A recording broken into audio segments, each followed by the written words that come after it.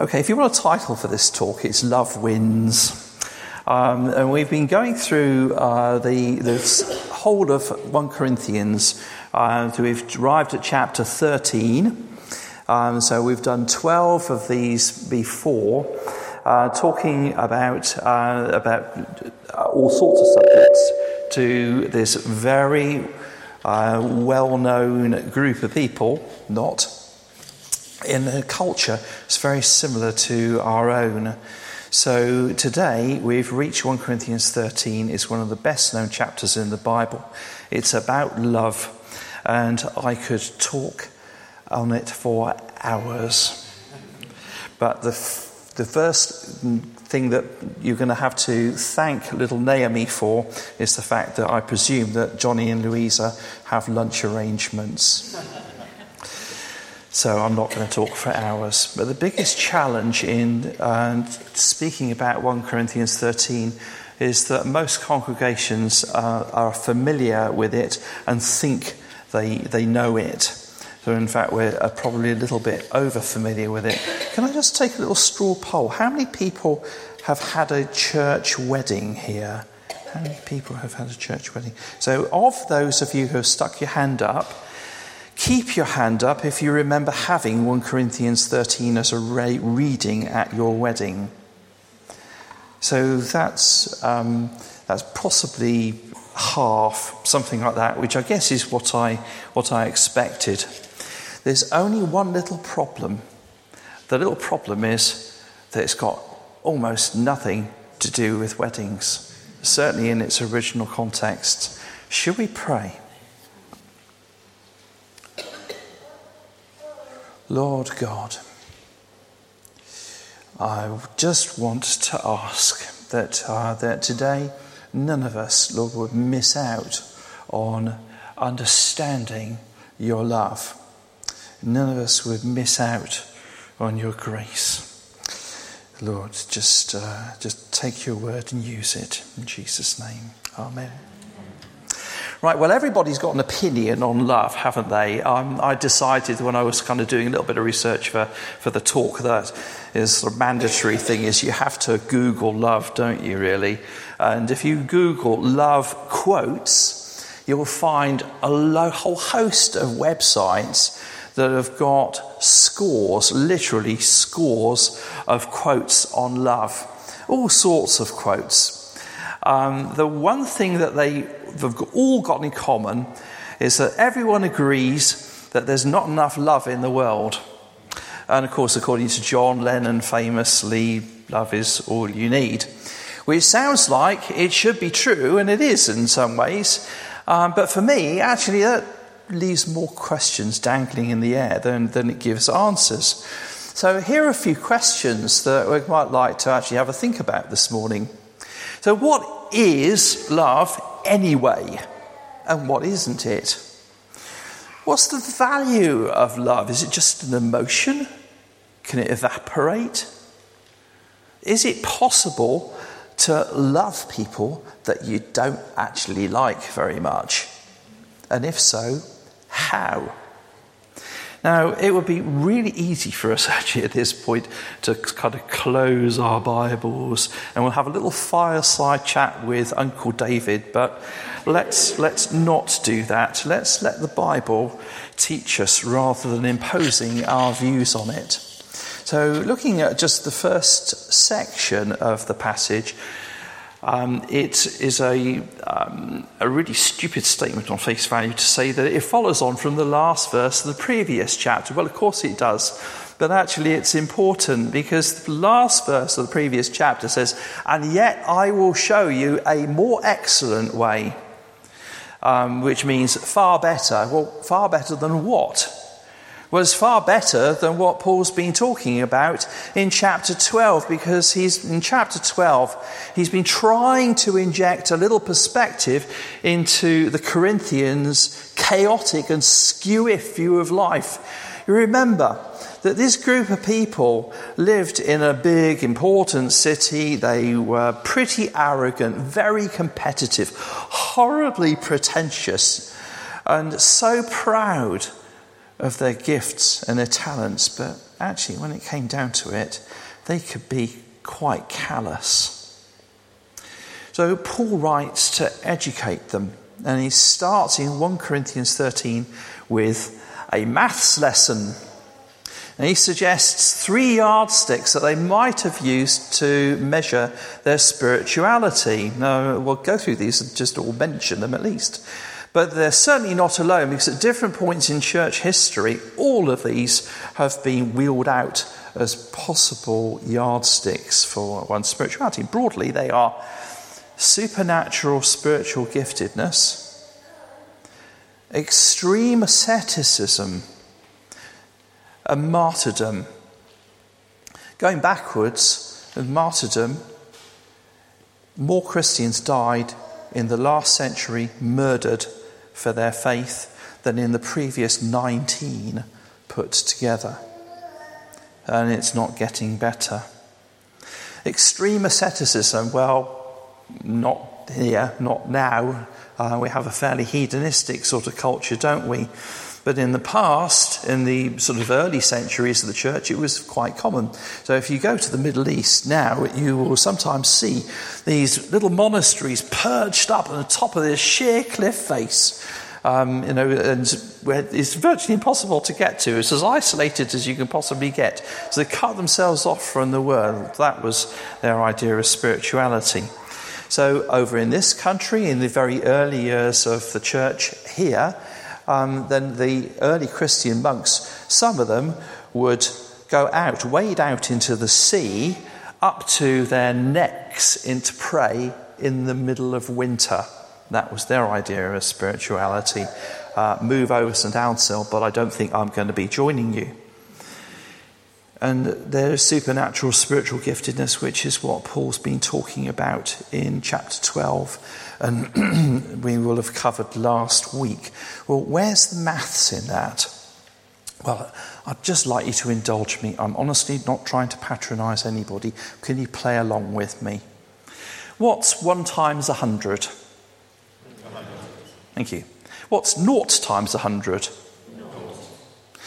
What's 10 times 3,000?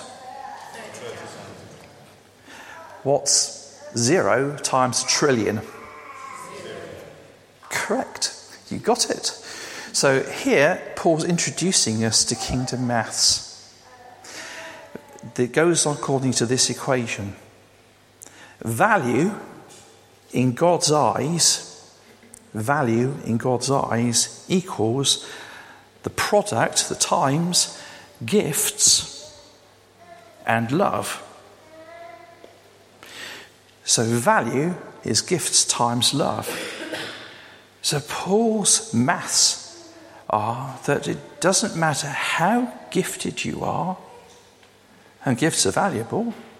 It doesn't matter how self-disciplined you are, or how self-sacrificial we are. If the only beneficiary is me and no one else gains, or it's not done with a view to help or to encourage, if the love factor is 0, the value is 0. So Paul's basically saying you can be as gifted as you want, but if you're not doing it with a loving heart, forget it. It's not useful. And Paul applies it to himself. To be fair, he's not just having a go at everyone else. So moving on to the middle section. The middle section really talks about what love is and what love isn't. So we really do have to start by clarifying what we mean by love. And the trouble is that the English word love is a real one-size-fits-all word. You see, I love chocolate. I love this weather.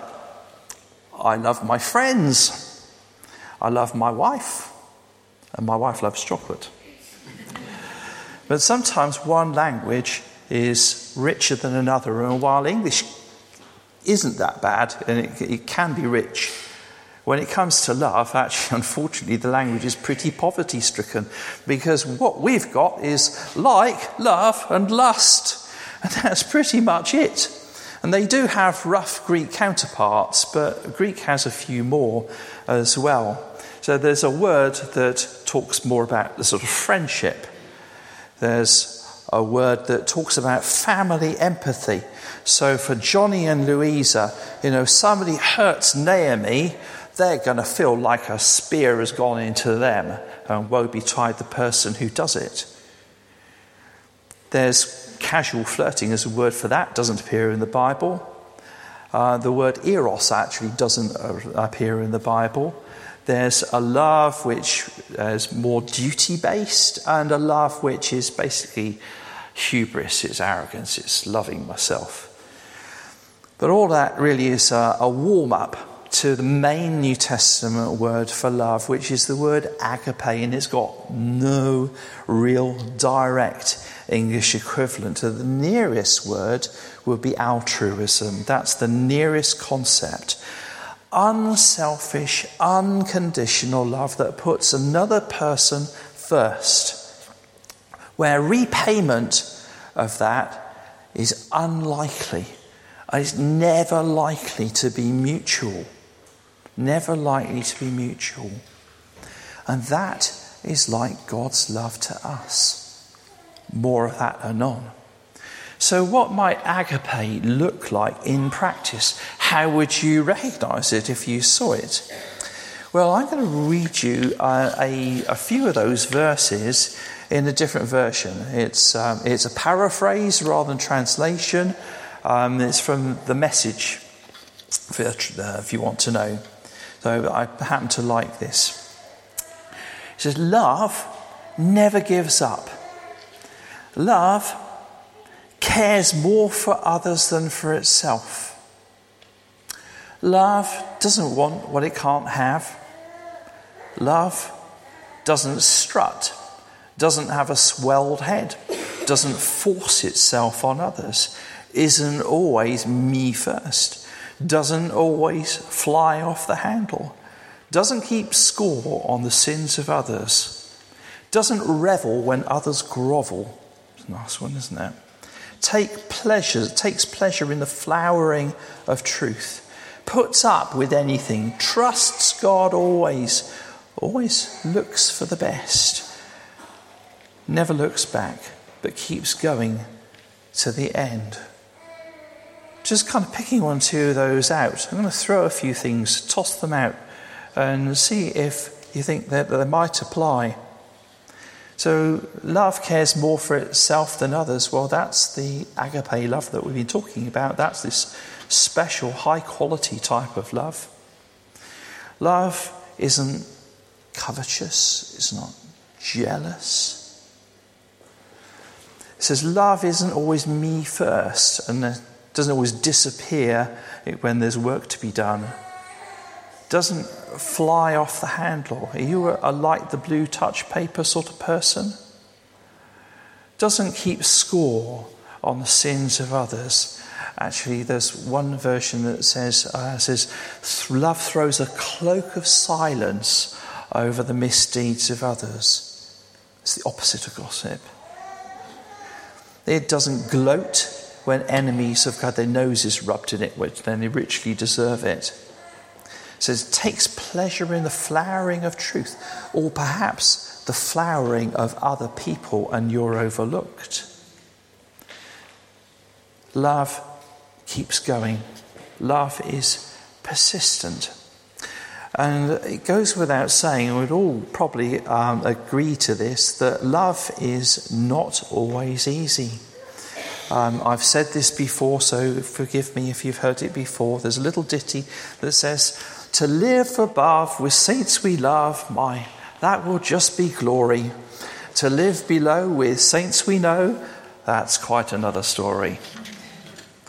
Love for followers of Jesus is an imperative, but how then can we love people that we don't especially like? Well, it is possible, actually. Lots of people will say that their favourite verse is John 3:16. For God so loved the world that he gave his only Son, and whoever believes in him should never perish, but have everlasting life. Terrific verse. It's not my favourite. My favourite is 1 John 3:18 instead, which says, "Dear children, let us not love with words or tongue, but with actions and in truth." Love is about what we do rather than how we feel.